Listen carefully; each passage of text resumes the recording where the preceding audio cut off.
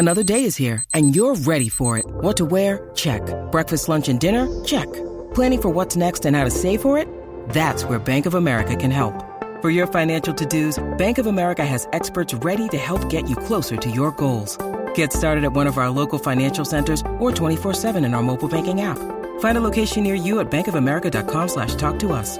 What would you like the power to do?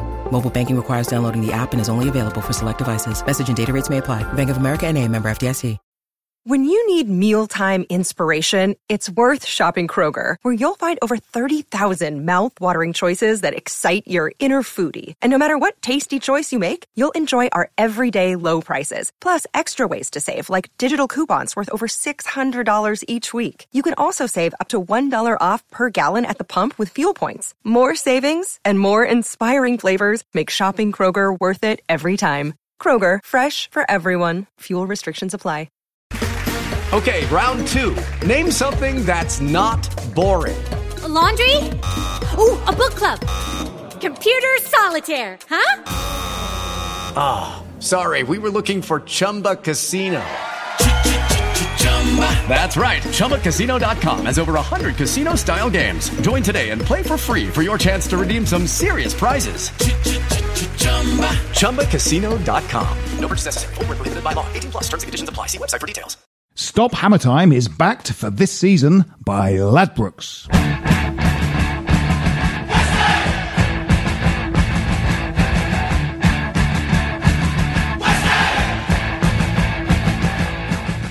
Hello and welcome to Stop Hammer Time, and it's the first Stop Hammer Time of the Moyes era.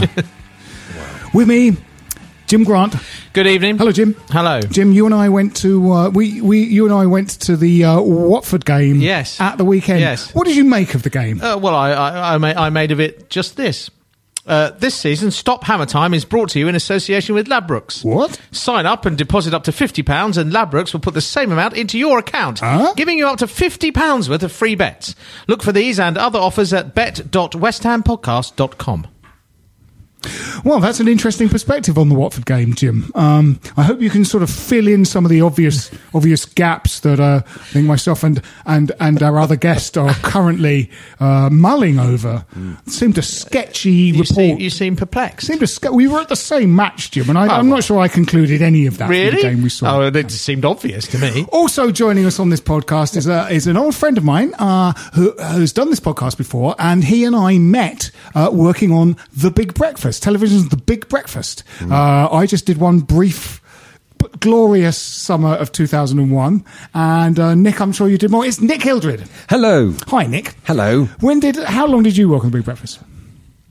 4 years. Ooh, so did you go through Johnny Vaughan and Richard Bacon and somebody in between? Did you do Johnny and Denise and Johnny and Lisa? Oh yes. Yeah, I did all of them. Yeah. One after another. Did Johnny have... It was just Johnny and Denise and Johnny and... No, Johnny and Denise, then Johnny and the underwear model, dark hair, used to be married to, what's his name, Billy Zane. Not the one... Kelly Brook. The lovely Kelly Brook. Kelly Brook. What was the name of the model that did the Boddington ads? Oh, Melanie Sykes and her Northern Delights. Well done. Melanie Sykes is possibly the most... naturally beautiful person I've ever met. Really? Seriously, at 5 o'clock in the morning, when most people look, frankly, dreadful. Yeah. She'd step out of her car, looking perfect. And that's before she went into makeup. She looked perfect. What was that? Guesting on TV shows and stuff. Melanie Sykes. How do you mean? She didn't do breakfast? Did she? Oh, right. Yeah. Did she? Yes. And the other one you mentioned, the good-looking one. Yeah, Kelly Brook. Kelly Brook, right. Yeah, she was a presenter too. Oh, I didn't know Melanie Sykes was. I just sort of pulled her name out because I was trying to remember names and models from the 90s. Yes, Melanie Sykes was a presenter on The Big Breakfast. Well, I only did the death throes of the show. I did the summer of 2001, which was Richard Bacon and Amanda Byram. Yeah. Yes. Well, I'll tell you, one of the wonderful bits of doing Big Breakfast was with Phil Jupitus.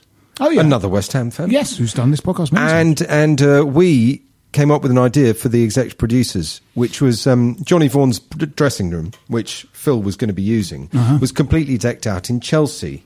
Oh, colours. Yeah. So we went, why don't we, this will be fun, why don't we deck it out in West Ham colours and do it as a start of the show with him sitting in Johnny Vaughan's dressing room going, all right, Johnny, I hope you're having a lovely holiday. I love it here. And they wouldn't let us do it. They said, no, Johnny he'll have a sense of humour failure. Wow. Apparently. But, tyrannical Johnny Vaughan. Oh, I wouldn't blame him. No. I reckon it's the executive producers probably going, ooh. Yeah. You know what people are like. Yeah. But I think that would have been hilarious. It would have been good. Yeah. Yes. Great days, Nick. Yeah, happy Great days. Great days. Nick and I, in fact, working on a podcast together. Yes, we are. Nick's idea.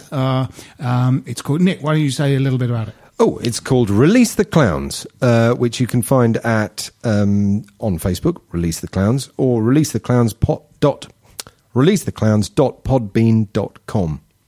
.podbean. Podbean. So it's pod and a bean. Beans you find in pods. It's a pod Clever. sketch show.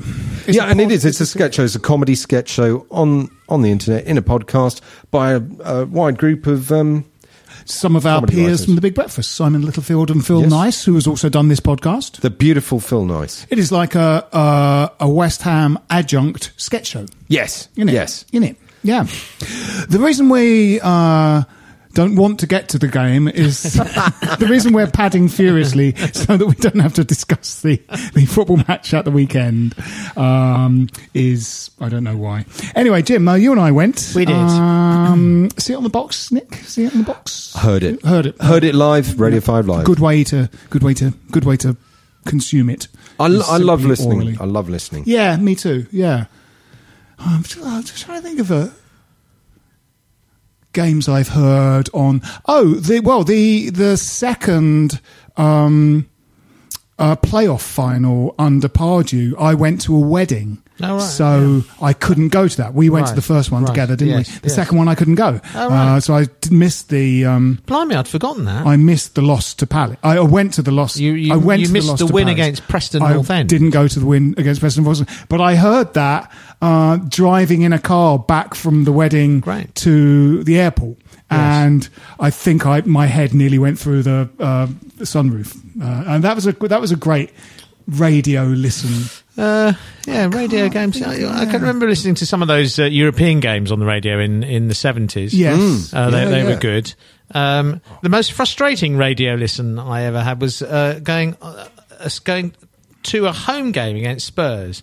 Oh, traffic through the Blackwall Tunnel. Traffic through the Blackwall Tunnel. Yeah. There was always a queue going through the Blackwall Tunnel, but this queue just stopped going anywhere. Yes. And at the time, I had a kind of massive Vauxhall Carlton estate. It was like a really knackered old thing. It had done about 120,000 miles.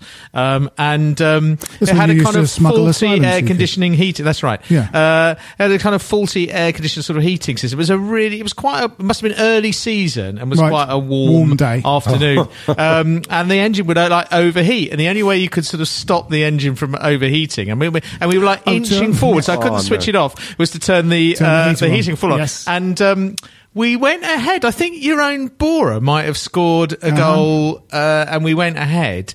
And we did eventually get there, and I got to see the last 5 minutes of the game, literally the last 5 minutes, during which Klinsmann scored a diving header winner for Spurs. It was possibly one of my... I've had some shit experiences following this football club, but it was up there with the shittest. No. Yes. Well, talking of shit experiences, Jim, what did you make of Sunday's game? The problem is if your kind of sort of restabilising plan is to sort of set up 4-5-1, keep it tight at the back, lads, see how we go. And that you concede after 7 minutes or whatever it was, you have got a bit of a trouble. And if his version of kind of get us out of this is play 4-5-1 and lump it up to the big man. Yeah. I really do fear. I mean, he's got to be a bit more flexible in his thinking. I mean, to give him the benefit of the doubt, I thought that in a way he played a sort of a fairly defensive, fairly conservative form, in a sense, to just run a rule over what he's got. Yeah, of course, you've got to give him time. Try and play conservatively. Yes. The important thing is to try and kind of get some sort of result out of the game. So, I mean, what do you think he's learnt though? I mean, so hopefully he's had a look at that and he's worked out right. Arnautovic is a lazy bastard and really is a bit of a waste of a shirt at the moment. Hopefully he's learnt that Lanzini's got to be more involved in the game. You can't really play him out wide left if you want him to kind of create things and be involved. Hopefully he's learnt that Noble really probably is just a squad player now. Those are a few things I hope he's learnt. I thought one thing I thought was that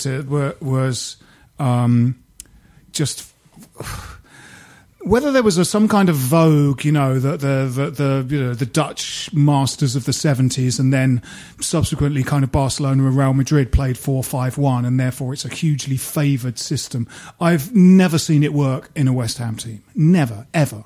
Not with Andy Carroll, especially away from home. And I think the reason is that there's this odd, it's not really 4-5-1, it's 4-3-3. But it goes to 4-5-1 when you don't have the ball. The thing is, if you don't get on the good foot, if you don't take the initiative at any time, you are playing 4-5-1 for the whole match. Yeah. Therefore, Carroll is just isolated on his own up front. I happened to see the kind of match of the day analysis of the game, and that was the first thing they said. Jermaine Genius and somebody else kind of went, why is Carroll just running around on his own? Because no one's close to him. That's 4-5-1 for you. That's and he wasn't really winning many headers. No. He was hardly getting off the ground a lot of the time. I mean, I think maybe they were kind of leaning on him a lot, but they were timing their jumps while those central defenders, and He didn't really get much. I think his days of sort of proper bullying centre halves are sort of largely in the past. Yeah. I don't think he's quite got, since his series of injuries, the athleticism that he once had. Yeah. I think the last couple of days there's been a lot of throwing his hands in the air and moaning as well. Yeah. I'm not sure he's super interested. He's a decent footballer, and he's a lot better with the ball at his feet than people often give him credit for. But you've got to fit him into a system where he becomes a kind of sort of pivotal focal point, holds the ball up, brings people into play. It's no good just whacking it up to his head and he flicks it on to nobody. Yeah. That's the problem. You want somebody, if you've got somebody who's that good, who used to be that good in the air, to be able to knock it to someone. But in a sense, and control it and give it away. A header that has been won is basically, that starts a second lottery. Exactly. Doesn't it? Because a long ball is essentially a kind of coin toss between a central defender and a striker. If the striker wins that because he's a sort of better player, what happens is just another lottery, unless it is directed at someone who is running past him, exactly. or who he's facing if he's got his back to their goal, who is going to take it and run past them. And that was another thing about the 4-5-1. If it stays kind of wide and your five are sort of essentially spread across the midfield, even if you sort of played it in, which didn't happen and should have happened a few times, play it into Lanzini with his back to goal and he will turn. If there's no one running past him, there's no point in him turning. And because they're just across the midfield. And what seemed to happen a lot on Sunday was that at the beginning of the game, Arnautovic and Lanzini did what I imagine they were told, which is sort of hug the touchline. And then, Watford scored within 7 minutes, and that plan went out the window. So then they did come inside a bit more. I thought Lanzini just went looking for the ball quite a bit in the second half. I mean, so you tend to lose your shape a bit, of course, when that happens. Yeah. But what you had then was just a sort of weird melange of players, which I've seen before in the middle, where no one really knows their job. No. You had Kouyaté, Noble, and Obiang, who once there's just a kind of cloud of footballers in the middle, are all doing the same job. I mean, Kouyaté was getting forward a bit more than he has done possibly in recent times, and of course had 2 good chances. Yeah. I mean, we created, in spite of the fact that we were, in general play second best a lot of the time, we did create 3 or 4 really, I suppose you could say, decent chances. A couple of very, very good saves, great block on the line, although I think that involved a hand. It wasn't really a handball, I don't think. No. But, it was a strange game. Replays of it, just saw it live. So, the Liverpool performance, although a horrendous result, funnily enough, we went to that, and I didn't think we played that badly. We just didn't create any chances. This game, I think we played worse than the Liverpool game, but those were 3 excellent chances and 1 kind of half chance. It would have been a kind of real, kind of really. You're dinging. Yeah. Don't worry about it, Jim. Okay, all right. Okay. I'll switch it off if it disturbs you to that extent. Jim, get a fucking life. That I'm worried. Just a I chirruped earlier. Yeah, you really? chirruped. Really? Nick's chirruped. Really? I chirruped. He bleeps. It just feels unprofessional to me. What are you, Mariah Carey? Things putting you off. Things slightly. Is this in a West End play? Yeah. We are allowed them on, aren't we? Yeah. It's like, that YouTube clip of Christian Bale when there's like a sort of a gaffer in his eye line in his film and he just goes completely mad. He loses You're it. like that. I'm a bit like that. Christian Bale going mental because something has slightly put you off. Well, I'm also disappointed there wasn't a bowl of just the orange Smarties that I asked for. That's that. What's going on? Fuck you, Jim. You've changed. I tell you. Since you did that good poem. The one good one. You did that good poem and now... Everything's gone. It's gone. It's gone. You've gone to my head. Yeah. You came separately from the rest of us. Yeah. I did, actually, yeah. Well, I did another podcast. You got a helicopter. I did the Whistleblowers as well. What, today? I was in demand. No, not today. Last time. The last time? Yeah. Yeah. Yeah, they wanted me. Well, actually, they wanted Jim, you. we don't want your CV. We're not here to listen to your CV, Jim, of things you've done. Okay. Just, will you behave yourself, Jim? Okay. Honestly. Where were we? I don't know. I don't know. Oh, reliving the fun and frolics of the Watford game. Great day. Which is wonderful. Great day. Yeah. Great occasion, I thought. Yes. It was at the other end from us, and when we lose, I can't bring myself to watch Match of the Day and highlights and all that kind of bollocks. Should Hart have done better with the second? I didn't get... Possibly. I mean, I've read that. Yeah. Yes, it's been said a few times that... because was it low to his left? Again, I mean, that is his big weakness, isn't it? And people hitting the ball at him. Yes. It seems to he made one very good save, I think, didn't he? Yeah, he did. But did ship, 10 goals in the first 3 games of the season? Yeah. I don't see him as an improvement on Adrian. No. I rather like...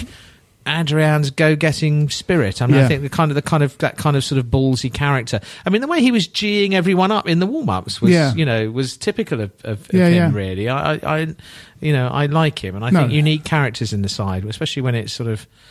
He was peculiarly scapegoated. He was peculiarly scapegoated. I don't understand it because I really rate Adrian. I think for me, he's like almost a perfect West Ham keeper.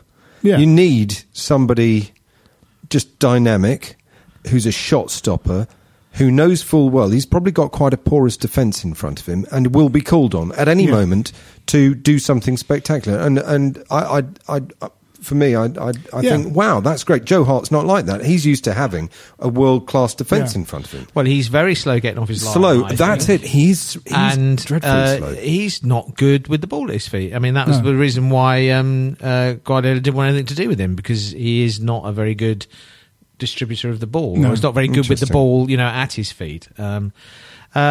Anyway, he spent most of his time just banging it along to Andy Carroll, there was clearly an instruction. There wasn't a single rollout to a defender. No, that seemed to be an instruction, though. That was kind of just bang it long to Andy. There have been times when, I think when there is a sort of, a great big guy who's good in the air up front, players from just their own initiative bang it long to them because it's a kind of release when they're tired and stuff like that. But this looked like an instruction.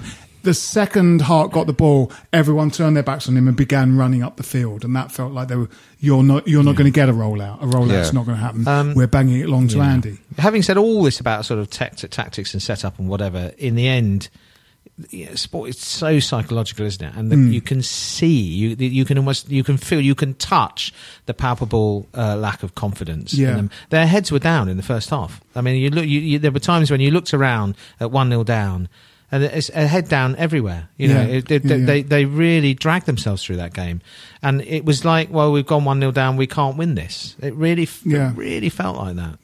So what can they do? to make that better?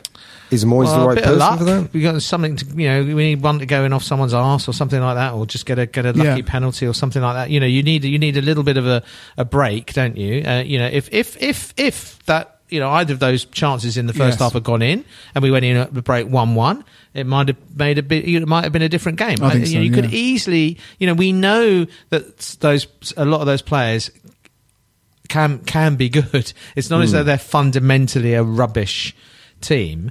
It's a mishmash, and they have, it's been assembled in a way that hasn't been strategic, I think. The last couple of transfer windows have been a bit disastrous in that respect.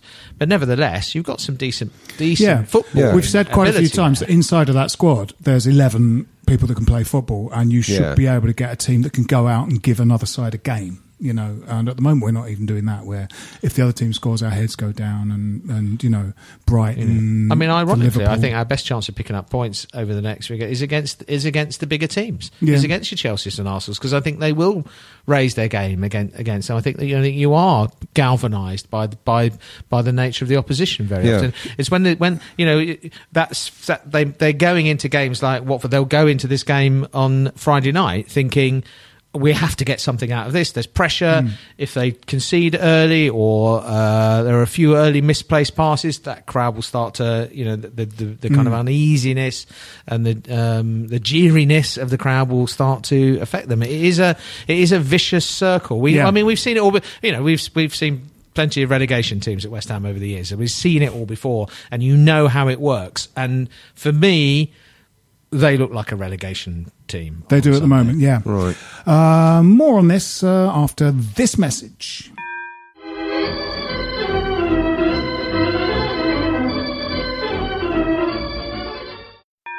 Stop Hammer Time is backed for this season by Ladbrokes. Welcome back. This is our 10th year of Stop Hammer Time. Once we get into December, we started in December 2007, I believe, under Kirbishley. And last time I read out a piece from one of the early podcasts, and as I think I might have mentioned, I had a catastrophic hard disk crash in early 2010, so I lost a lot of stuff. So I haven't really got anything before 2010-11, but I found one the other day. This is an email that, if you're a season ticket holder, you get emails from the club on Monday morning, and sometimes they're from the chairman, sometimes from the manager, sometimes from personalities within the team. This is one, and it's quite appetite for what's happening now, because we worry about our training methods now and stuff. And this is from the training ground. It's from the training ground. And it's quite interesting, some of the personalities from the team that were this team of, I'd say probably 2010-11, so probably the Grant team, I would say. Yeah. Training begins, I'll start again. Training begins every day at the stroke of just after Home's Under the Hammer. It might surprise you to learn that first in every morning is Radoslav Kovac, although he is often wearing jeans and a casual shirt and patent leather slip-ons, and his breath smells of Bacardi Breezer, and he's got a stamp on his hand from a nightclub, and there's a used Johnny stuck to the sole of his shoe. Last in every day is Mark Noble, who often gets lost driving in. We used to have this convention that Mark Noble is not very bright. Last in every day is Mark Noble, who often gets lost driving in. We bought him a sat-nav, but now he thinks there's a lady telling him what to do trapped inside the engine compartment, so he keeps stopping to try and let her out. Radoslav Kovac told us about when he had a woman trapped inside the engine compartment of his car, but that story had a sad ending. First up, we get changed. Next, we call an ambulance for Kieran Dyer, whose pelvis often shatters when he pulls his shorts up. Wally Downs arrives with a big bag of footballs, and training starts in earnest.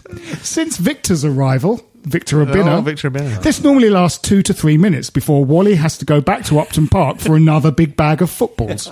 We now put our address and a stamp on each ball in the hope that people will eventually send them back to us. Next, Wally Downs works with us on specific skills. He'll pass the ball to Carlton Cole, and the rest of us will go and have lunch while he tries to bring it under control. I've put on a stone in the last week. Next, our wide players work on their crossing. As Wally explains to Julian Faubert, a good cross must beat the first defender. So, in order to build Julian's confidence, Wally had him try and avoid first hitting a real defender, then a very small defender, then an actual dwarf, then a baby dressed as a defender, then a 1/8 scale model of a defender, then a Sabutio defender. Yesterday, when Julian managed to kick the ball against just the idea of a defender, Wally went very quiet and we decided to take a break and watch Colton trying to bring a ball under control for an hour or two. Julian's a really bubbly character and he's brought a lot of sophistication to our game. We now smoke Galwar at half-time instead of Dunhill, all except Luis Boamorte. He smokes crack. Next is defending set pieces. As a defender, it's vital to make space for yourself in the penalty area, and watching Matty Upson shake off his man and ghost into acres of space is a real treat. He's no Gary Breen, but I can definitely see a massive club coming in for him in the transfer window. We round the day off with a gentle jog, or as Mark Noble calls it, sprinting. Then we hit the showers, all except Kieran Dyer, who Kevin Keane has to spray with a fine mist of water from one of those plant sprayers, since a drop of water landed on him once and broke his collarbone. Come on, you irons. Very good. Yes. Radislav Kovac. Yeah, that's So, okay. yeah. Wally Downs. Julian Faubert. Yeah, Wow. Faubert. Had a lot of trouble beating the first man with a cross. Yes. Clearly. Yes. He did the odd good thing. Though, Yes, he didn't did. Yeah. Yeah. Yes, we sort of, Suffered from tight calves. tight calves a lot. Yeah. Yeah. Yeah. Moyes, has got to surely learn that a 4-5-1 with Andy up front sort of just isn't going to work. Their landing ball's essentially on the top of his head. Unless his head has got Velcro on it, there's no way to control a football with the top of your head. To trap it on your head with some sort of hat so that traps it on your head and then you run at the goal is the only way.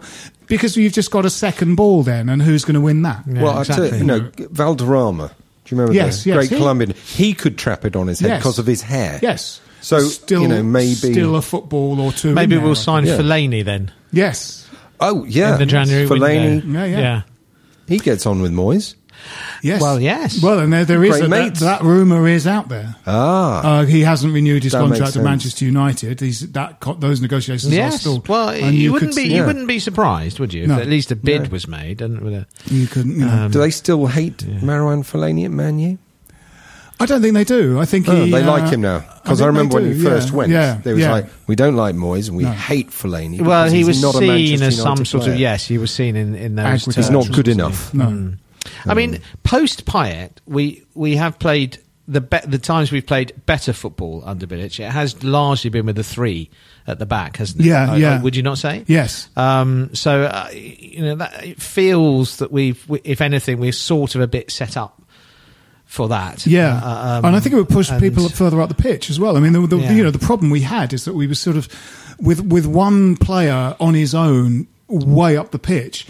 Everyone else got pressed back by Watford. Another thing, we really saw when Watford hit us on the break was that they had some pace. And they haven't got any players that are lightning quick. They've just got players that are sort of quick. We don't have any. And if our breaks were ponderously slow and often gave Watford plenty of time to regroup, as Mark described a 360-degree circle and then passed it 4 yards sideways. I mean, they had all the time in the world to regroup. Absolutely. I mean, you're talking about sort of, you're going back 10 years to Avram Grant and so on, but in a way, and we can think back to sort of Kirbishley and, times when you'd go away from home and he'd put a less than mobile, let's face it, Dean Ashton on his own up front. Same sort of thing would happen. Dean Ashton, good footballer, needed to play with people around him as a pivotal player, but Kirbishley time and time again just stuck him on his own up front.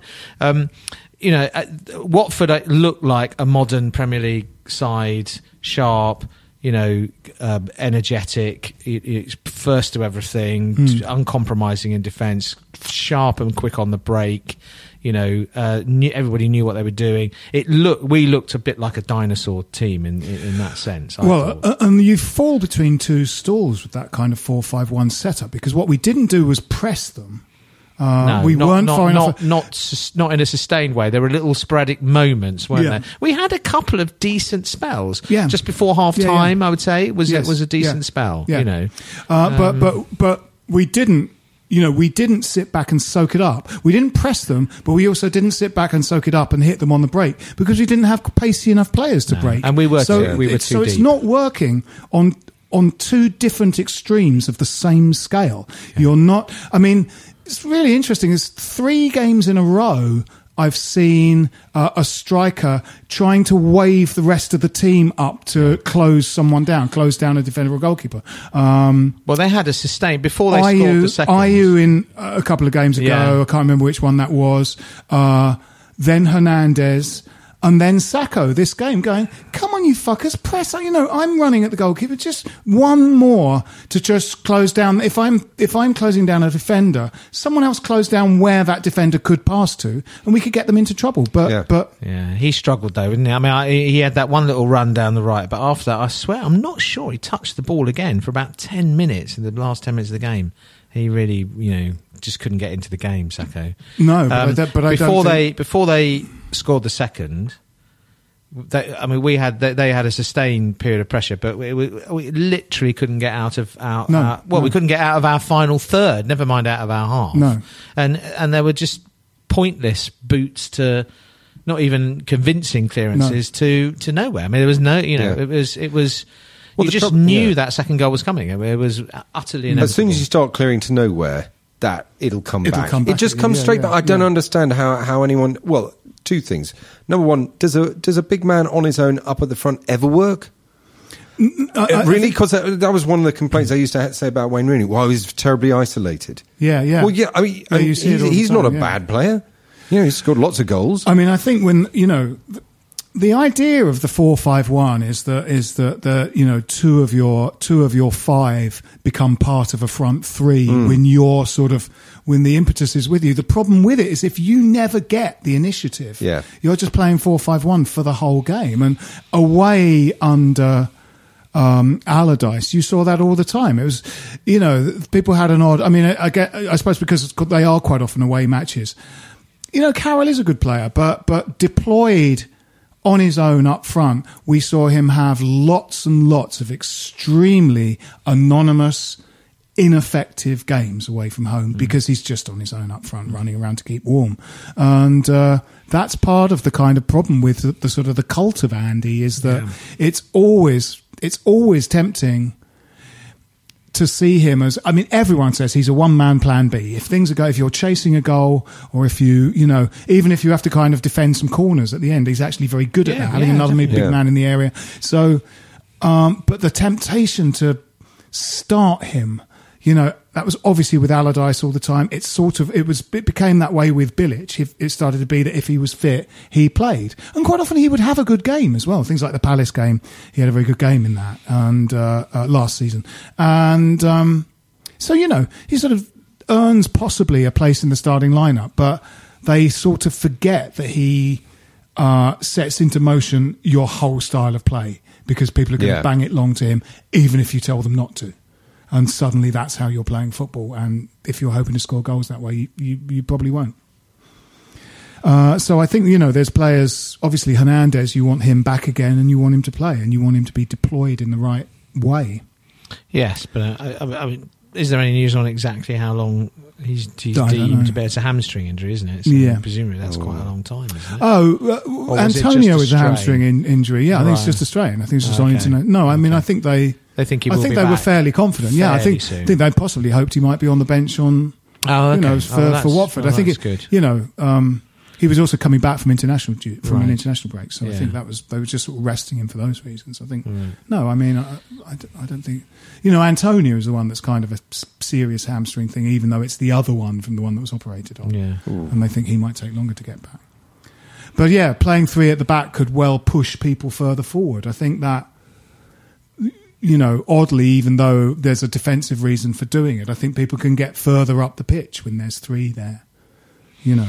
So that seems to be a possibility. I mean, Moyes has got one of the things he did have at Everton was a sort of kind of reputation for bringing young players into the team. Yeah. Yeah. We do seem to have. I mean, I think. I feel Byram's been a little bit unlucky. He's injured. I quite liked him. He's injured at the moment, but Yeah. I think, he's not going to play while Sabaleta's going to be first choice anyway, isn't he? I mean, well, maybe not under Moyes. Moyes says, I'm going to come in and look at people. It might and be interesting in that respect, you know. But unfortunately, he's injured. The crowd was sort of... Players who kind of sort of not playing always get better, don't they, as it were, by reputation. So there's a lot of faith now being pinned on Martinez, as of course at one point there was on Freddie Sears, for example. Everyone wishfully thought that he would be our saviour, especially after scoring on his debut. But you wonder, that's going to be a lot of pressure on Mark as and when he gets his chance. There's a hell of a lot of pressure on him, isn't there? Well, there was also a sort of rather worrying substitution from Moyes where we were saying what needs to happen now is something that changes the way we play. And what he did was a like-for-like substitution of Carroll for Sacco. Yes. Yeah. And Allardyce used to do that all the time. It's like a kind of kid playing a football manager game of just going, I'll swap out that player for that player, and that player's good, so he'll score goals. No, the system is the problem. Wrong. It's not the personnel. I have the feeling that's what David Moyes does. Actually, I hope not. Is it not? Isn't he? Didn't he come under a lot of flack at Man U for poor substitutions, on just not seeing where the obvious substitution was? As far as the crowd were concerned, I'm pretty sure. I think he just came under flat, full stop, didn't he? I mean, I think true. He was always onto a loser with that one. They won over half their games and they finished 7th. It's sort of they're cretins. Yeah, it's sort of bloody hell. They won over half their matches that season. So, but it didn't really give them a huge amount of money, did they? They haven't really spent big until Mourinho turned up to and the team was kind of run, basically I think Fergie sort of left him a kind of run down team, yes, I think it was players Scholes and Giggs were very close to ending. I think they were still in the team, but they'd gone grey, and he just left them there and didn't buy anyone new really. Smalling was not very good at that time and has got better, so I think he left him with quite a weak team. So he's used to it. Yeah, that's right. Coming into a weakened team. Well, Everton have never had all that much money, and he's managed to kind of, we always sort of spoke quite fondly about Everton in a way, and that you're kind of going, that's a team that never really has a lot of money, but there's an Arteta, they've got like a skillful midfielder that are kind of a team that is setting out to just stay in the Premiership. Is possibly going to play kind of quite a dour, attritional football. But Everton have got like this really skillful Spanish midfielder in the team. Cahill was good. Pienaar was good. Osman's good.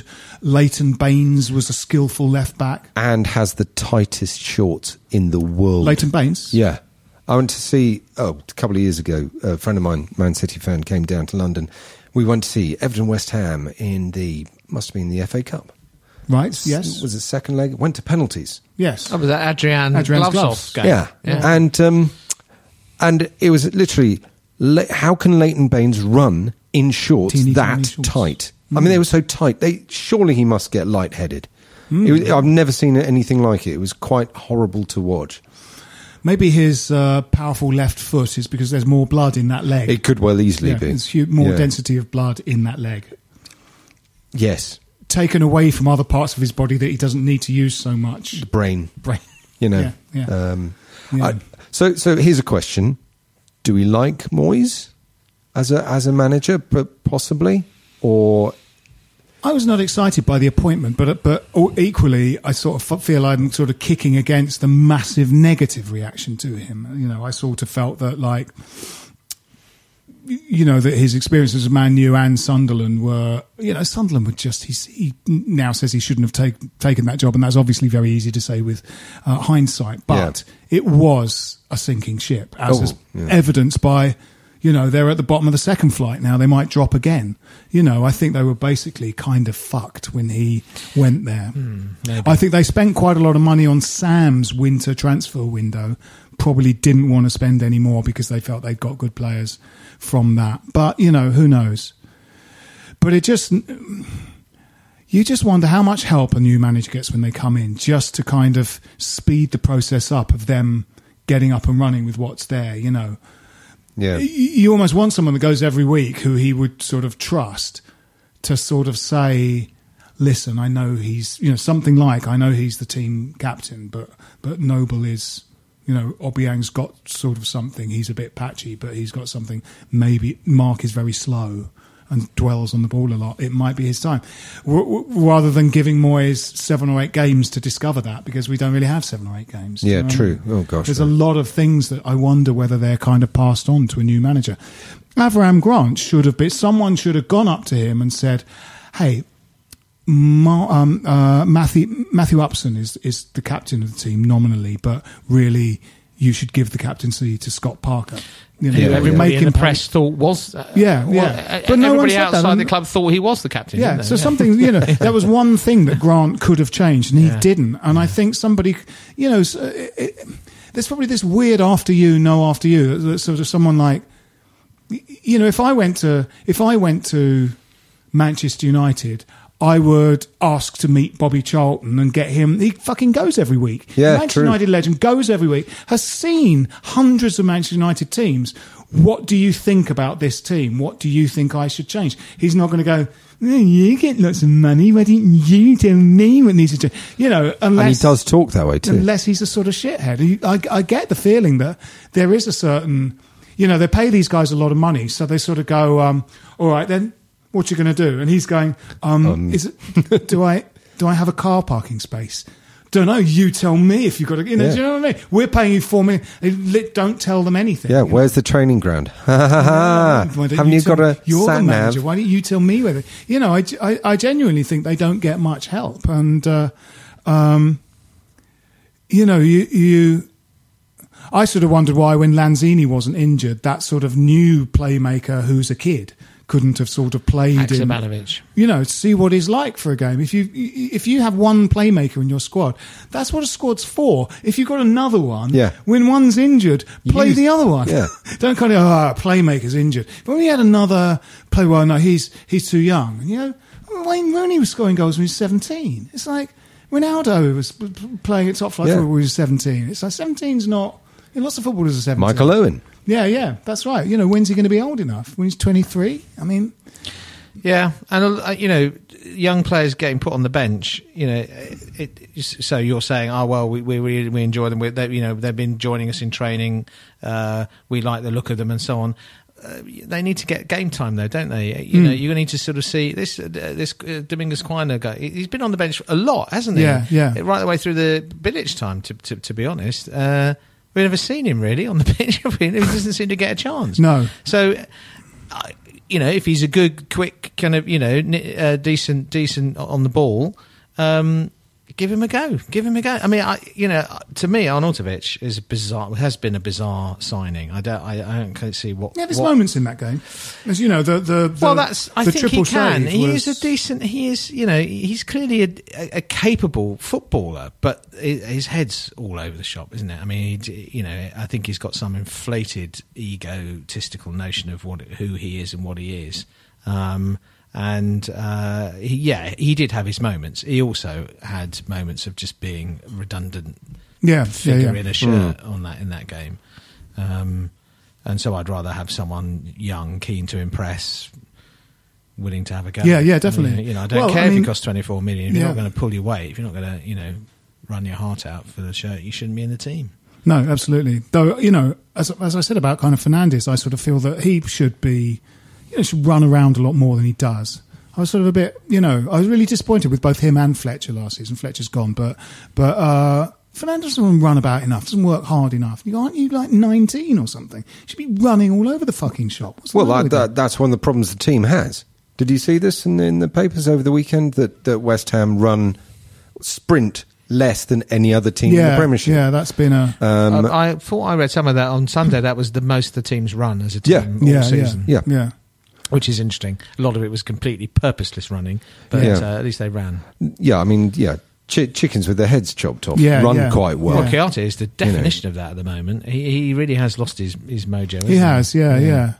But it's interesting that he did get into those scoring positions. Yes, because that's did. sort of something that's what he you does. want from him. That kind of, at least, I felt they were almost like the three of them in the middle, almost getting each other's way. Oh, definitely, they were sort of, Well, there's no shape, It's like a 5-man midfield is just, especially if the wingers aren't really wingers, so they come inside. That was absolutely happening, and that used to happen under Allardyce. Allardyce, because his footballing philosophy is so basic and so simple, which is put more people in the middle of the park and it'll be harder for the other team to get through them. If they don't know what they're doing, it's if anything easier for another team to sort of get through 5 people. Easier for a 4-man midfield to find their way through a 5-man midfield that doesn't know what it's doing. Yeah. And that's, it's kind of... We've just got to find a shape. And I think 3 at the back would possibly give you 2 to sort of sit in front of them and then 1 in front of them who's a playmaker. Yeah. What did you feel about... There was a lot of anti-board chanting, wasn't there? There was a lot of... what was your take on that? The... James Cairns, who's a regular sort of appearant on this podcast, does the excellent The H List. Yeah, and he talks a lot about that in the one that must have come out today, and makes a lot of incredibly good points. Yeah. It's essentially, the protests against the board. I don't know really, how long those have been kind of happening. I think social media sort of pumps them up and inflates them. I mean, we are a club that did have a big sort of popular swell of anti-board sentiment when the bond scheme happened. Yeah. But that was because of something new that only Arsenal had done, I think, which was try and get you to pay for the right to pay to watch a football match. And people just went, we're not having that. We'll just pay you once, if that's okay, for a season ticket, and we'll just pay that once. I don't want to pay to, pay again. And whatever they were thinking, the Cairns, it was just idiocy, and there was a groundswell of popular revolt against it. What ultimately, James is saying is that whether they're directed at the board or not, you're essentially just booing the whole organisation during the game, and footballers don't respond well to booing, especially ones that are low on confidence. They'll just hide more. And I felt that, when you're being booed, being booed has never improved any performance. It's funny that, isn't it? No, I've got to say that this is something I firmly believe in. If I've paid money to go see my team, I'm going to cheer them on. Yeah. Otherwise, why bother going at all? Yeah. And if they're not playing well, obviously, if someone's complete muppet, you got to call it out. But actually encouraging people, I find, and there have been times I've been to games, and the people, I'm the only person cheering. The people around me are just sat there grumbling. Well, and as James says, I'm not having a go, but on the other hand, maybe. I don't know. You instill confidence by trying to G them up. Yeah, I mean, it's also misdirected. I think it's there are lots of different kind of schools of thought that some are that the board has not backed the manager sufficiently. Sam Delaney was on this when that's like £20 million footballers. We've spent money on players, Bilic targeted players. They went out and bought them. There are a couple that they did fail to buy, and but not Lacazette and Bacca a couple of seasons ago. Not by not offering enough money, which seems to be the sort of weird popular notion is that they're tightwads that don't want to spend money. Both of those players, they offered more money than anyone else did. Normally, on eBay, that gets you the thing you want to buy. That's true. There were sort of personal reasons why I guess Lacazette and Bacca didn't come. But if you offer more money than anyone else for a footballer, there's not much else you can do. If there is something inherently untrustworthy and unlikable about Golden Sullivan that makes players not want to come to West Ham United, then there is a problem. But they are sort of doing their best. In the case of those 2 purchases or failed purchases, So, as James Cairns says, he's not unremittingly, unapologetically defending the board entirely and saying that everything they do is brilliant. But certain kind of attacks on them, I'm not sure are entirely accurate. I mean, they're spending money. They don't have the money of a Chelsea or a Man City. They simply don't have it. A lot of people are just going, why don't they just go out and buy it, and then naming an incredibly expensive footballer, for many reasons. No, I mean, to play devil's advocate a little, I think the issue is the way they have raised expectations and the rhetoric around the whole move and so on led people to believe that they were going to be ambitious and so on. The argument that we didn't make that move to that stadium and sacrifice all that was sacrificed for that in order to put a relegation team on the pitch.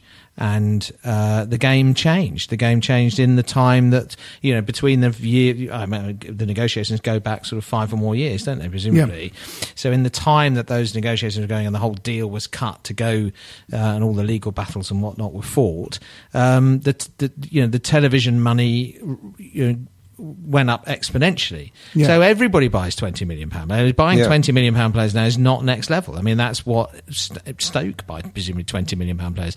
Everybody does. So, they really did need to be getting a Lacazette or a Bacca or whatever. And of course, you've got to be able to offer serious possibilities of trophies and success and something a little bit more than we're going to come and play for this mid-table club. No, that is I'm not. So in a way, I think to a certain extent they've got themselves into a bind, and I think and people who bought into the whole move to the next stadium we did the thing right early on, didn't we, last season, about raised expectations, the whole kind of and I think it's a toxic combination of those things, really. People feeling very, very disappointed, a board really stuck in a position where there's not a lot they can necessarily do about what's happened. I would say Sullivan seems to interfere too much and seems to come out too much in public and seems to do things that kind of do undermine the manager. But I think he's a bit of an ego, and he likes to be to be the and ever present in the media, and I do wish they would just sit back and now we've got what seems to be a reasonably competent professional group of people running a team. They might not be exciting and they might not be particularly tactically innovative, but they do, between them they've got a lot of experience, that coaching team. They just let them get on with it now. If they identify players that they need in the January window, go balls out to buy them for them. Don't say, I've found this interesting player in the Colombian league, which is what does seem to happen from time to time. Well, I mean, but it's hard, isn't it? Because in a way, you're sort of legislating for people's stupidity. Because anyone that thought that the second we kicked off in the first game of the new season at the Millennium Stadium, at the Olympic Stadium, we would be a Champions League team is insane. But that is what people thought. Halfway through the first season, by Christmas, people were going, well, they said we'd be at the next level, when they're not. They're liars. But liars. All your lies. We'd be at the next level. And shit, we're like 10 games into a new season, and you think that we'll somehow have bypassed qualification for the Champions League and be in the Champions League, that we'd have sort of, Ronaldo and Messi and Suarez. Well, there were a few people, but I mean, there were a lot of people like that, including people we had on this podcast. So-called next level. You go, we're 10 games in the fucking season. But a large-scale sort of gathering of process, even from the away fans, is now, we're now 12 games into the second season, and we look like we're going to go down. No, that's right. And that's different. That's different. What's happened is 2 disastrous transfer windows that didn't strengthen the team. Yeah. And there are a lot of reasons for that, and it's inexcusable that the second summer transfer window didn't strengthen the team. And as we said, we said a couple of times, those 4 purchases were decent purchases, but they're aging. In the case of a couple of them, there's no pace there. And if you're a manager, the first season success was predicated on pacey breaks. Yeah. Well, these guys aren't going to do that. If you then buy, we said earlier in the pub, if 2 of your targets are Giroud and Javier Hernandez, you haven't got any tactical clue what you're going to do, because those are 2 completely different types of footballer. Yeah. So you're, so I don't feel that. after the first keeping it tight defensively and hitting them on the break sort of tactic of the first half of the last season at Upton Park, that slowly eroded and disappeared and had gone by the second season at the Olympic Stadium. Yeah. And now gone. And there were players that made that happen. One of them was, regardless of, how good he is or isn't, Carl Jenkinson was very quick at right back. Nice. Cresswell was very quick at left back. Yeah. Then you had fast interplay between Payet and Lanzini. Bingo, you were off. You also had Moses. Yes, was very direct, was very direct and very quick. Yeah. And then Antonio coming through in the second half of the season. And to slowly dismantle that. Yes. Bilic didn't really seem to have a tactical plan or buy players to support that tactical plan. In fact, we could do with Feghouli now, who, after the clear out of everyone we bought last summer, which people went, that's great, and it's an indictment for how bad those footballers were, that we've literally got rid of every single one of them now. Every single one of them, except Ayew, who came in the winter, in fact, didn't he? Well, to finish my point, we could actually do with Feghouli because no totally one's quick. That. We haven't got any quick footballers anymore. Well, Enner Valencia was a much, much, much decried player by a large body of the fan base. And people were excited when Hernandez came in. You could see why they went for Hernandez. He had a buyout clause that was affordable. Seemed to want to come to the club. It was a big name, and everyone was very, very excited. I don't think many people were saying, "Oh God, that's a disastrous signing." No. But actually, when you think about it, he was bought without any sense of how he was going to fit into our pattern of play. Played on his own up front. Because his whole career has been in successful teams who have a lot of the ball, have the opposition under pressure, and he feeds off scraps in the box. He is a great finisher. We see that. The finish with the outside of his foot at Palace, fantastic. Yeah. He is a superb finisher. But we're not going to dominate games, and he can't. He's not going to lead the line. He hasn't got that kind of, pace and energy to do that. That's not his game, and he's not a physical presence either. He's decent, on the ball. What you got Valencia, sometimes, would trap it half the length of a pitch, but he buzzed around. I mean, he had energy and he was busy and whatever. And that sometimes goes a little bit and he and Saka were dynamite together. Yeah. Well, Allardyce's when he sort of kind of stumbled across that diamond formation with the two of them. I mean, they were like a pair of angry wasps, weren't they? I mean, they were just in right up defenders' arseholes the whole time. Yeah. We haven't got any of that. I thought Saka, he wasn't particularly effective, but I mean, by the time he came on, the team was completely lacking in any confidence. Well, he'd been asked to kind of come in and be Andy Carroll. If Moyes can repair the rift with Saka, I mean, clearly it all went terribly wrong with Saka in terms of his relationship with the club and so on. If Moyes can and Pearce and co can actually repair that and get him playing, he is a bloody good striker. I think his tiny cameos. I mean, he scored against Swansea. Scored. That's playing. I think he's looked perfectly competent. I think he's He's completely pragmatic. He wants to leave, but while he's here, he'll play.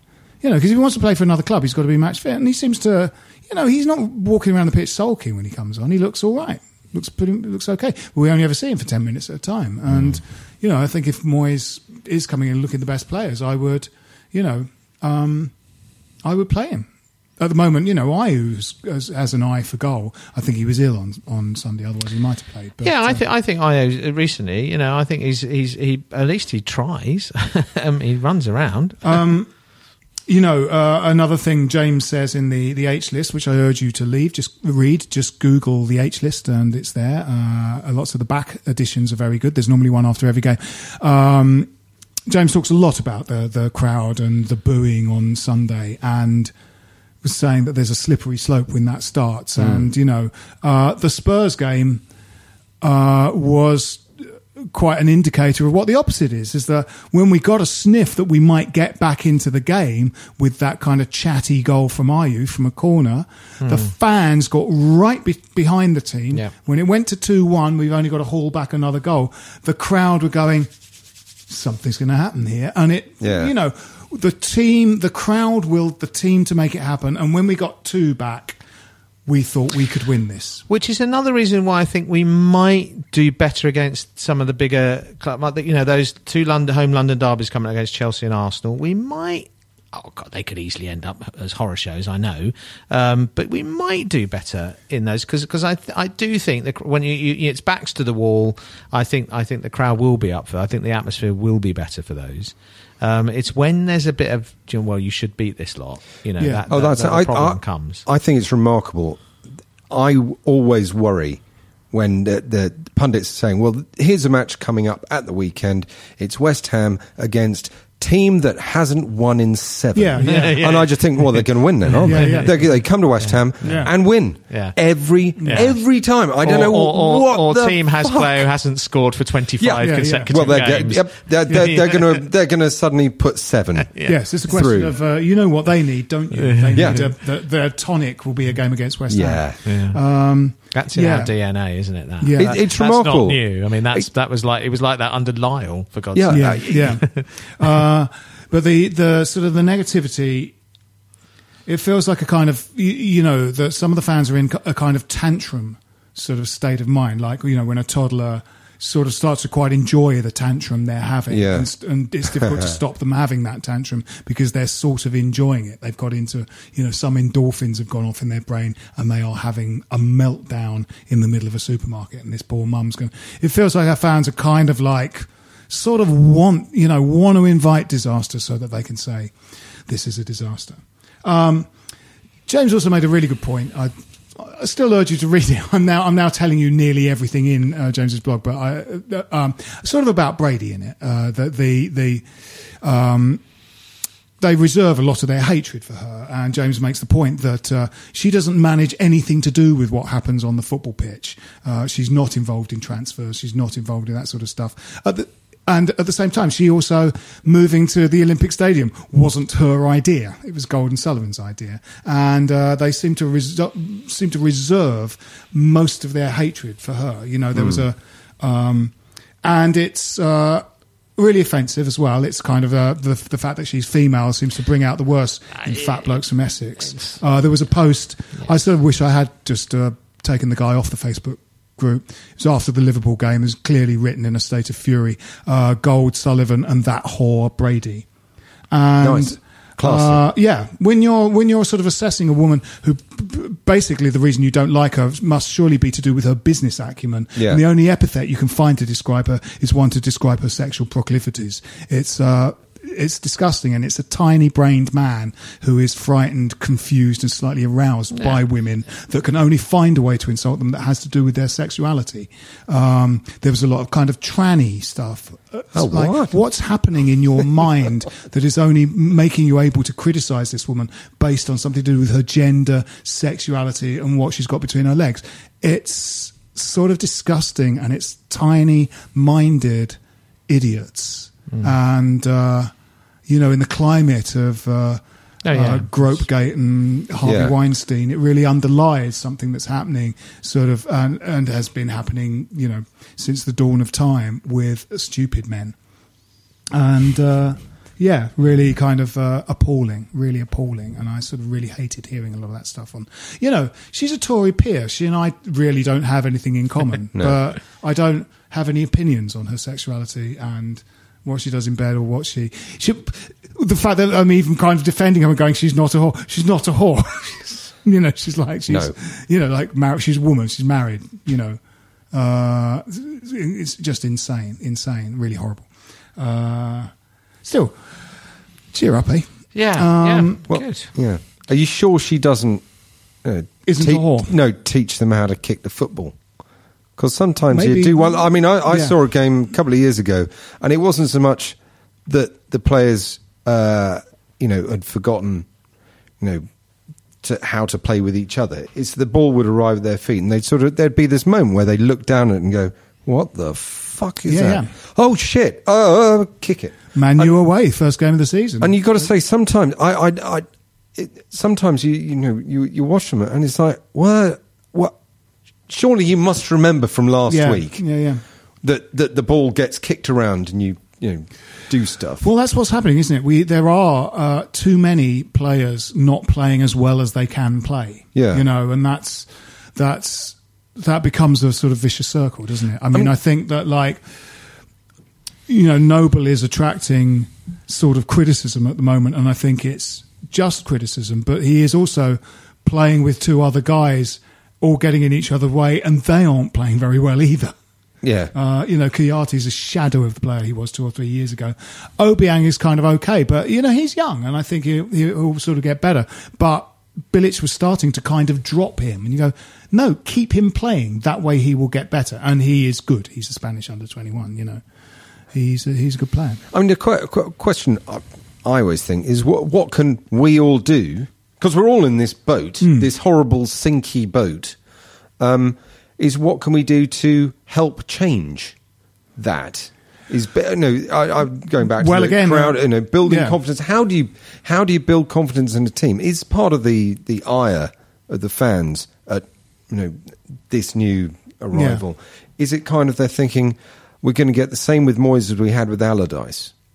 Is that part of it, or am I winding them off? No. I think on Friday what they've got to do, and if I were Moyes and Pearce, I'm going to say, whatever happens in terms of the result, whatever, I think they have got to try and press, and I think they've just got to very obviously run themselves into the floor. Yeah. And I think if the crowd see them doing that, if they see people chasing lost causes, really, really just battling for everything, they'll get behind them. No, see, I agree. And that's a confidence issue. I don't think it is necessary that they don't want to do well, or they're not trying, or they're lazy, or they're looking for their next club. I just feel when a team's got into the kind of rut that they're in, nobody wants the ball. Nobody's going to try and. When's the last time we saw Cresswell try and take a man on? Yeah, I mean, he used to do that on quite a regular basis. I mean, Arthur came on, Masuaku came on, played left wing, and actually, got past the fullback a couple of times, picked up the ball and run at people. We've got the players who can do that. It's just. They're frightened to take the responsibility, and I would say, if I were the coach, I'd say, look, don't worry, if it goes tits up, doesn't matter, as long as the crowd sense that you are absolutely going to not leave us, you're not going to leave anything out there, absolutely run yourselves into the ground. I agree. And the fans should not boo them. James does have pragmatic advice in his blog, but I don't want to essentially just give every single thing of his blog away. Not booing them. Is he paying you or something? What's going on? I mean, is he? Well, I wouldn't pay me to give away everything it says in his blog to the point where people don't read it. So in a way, I'm doing him a little bit of a disservice by people not. It is a good blog.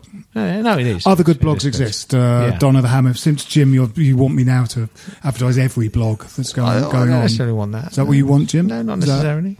No. We've already got you the Uber to take you home. £9,000 because you live in near the coast somewhere. Your demands are really starting to. Well, there you go. Now, is my bicycle going to be here? Yeah. Oh, good. Right. Yeah. You did look it up. Oh, I thought you lot did that for No, it won't be here. So, predictions for the Leicester game. I can't. I just, at the moment, I don't see where the next win is coming from. So, I'll go first. West Ham United 1, Leicester 11. That's my prediction. Nick? Okay. This is actually a tough question because it all depends on what David Moyes and Stuart Pearce have done this week with the lads and how they've responded to him saying in public, well, some of those big names, not worth the bigness of the name. So I will say 2-1 Leicester. Oh dear.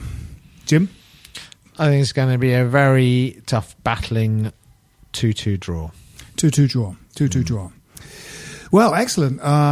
We will see you next week. This has been Stop Hammer Time. My name's Phil Whelans, with me being Jim Grant. Cheerio. And Nick Hildred. Thank you. Come on, you Irons. This is a Playback Media production. Get all the associated links for this podcast at westhampodcast.com. Stop Hammer Time is backed for this season by Ladbrokes. If you're a large organisation involved in managing, purchasing or making decisions on software licenses, you need Livingston. Livingston provides the technology and a large team of experts to help you understand what software is installed on your network, who is using it, and whether you purchase the right number of software licenses to legally use it. This information can help you make smart business decisions when it comes to renegotiating software licensing agreements with large software publishers like Microsoft, Oracle, IBM and others, and when budgeting for software spend. To reduce the cost and risk of managing your software licenses, speak to Livingston today about our managed services. Over 50 multinationals across the world trust Livingston to manage their software licenses. Visit livingston-tech.com for more information. What's your thoughts on Fulham? Chances are you don't think about them too much, but nice away day by the river, used to have a Michael Jackson statue, and once did quite well under Roy Hodgson. But that's probably about it, because chances are you're not a Fulham fan. However, if you do know someone that supports Fulham, maybe a mate or a colleague at work, please tell them about the Fulhamish podcast that I host every week, looking at each Fulham game as it comes and goes, with a nice bit of quirkiness and humour along the way too. You can find Fulhamish at fulhamish.co.uk, and we're also available on all podcast platforms, including iTunes, Acast and playbackmedia.co.uk. That's Fulhamish, your weekly independent Fulham FC podcast. Sports Social Podcast Network. Step into the world of power, loyalty, and luck. I'm gonna make him an offer he can't refuse. With family, cannolis, and spins mean everything. Now, you wanna get mixed up in the family business. Introducing The Godfather at ChumbaCasino.com. Test your luck in the shadowy world of The Godfather slot. Someday, I will call upon you to do a service for me. Play The Godfather, now at ChumbaCasino.com. Welcome to the family. No purchase necessary. VGW Group. Void where prohibited by law. 18+. Terms and conditions apply.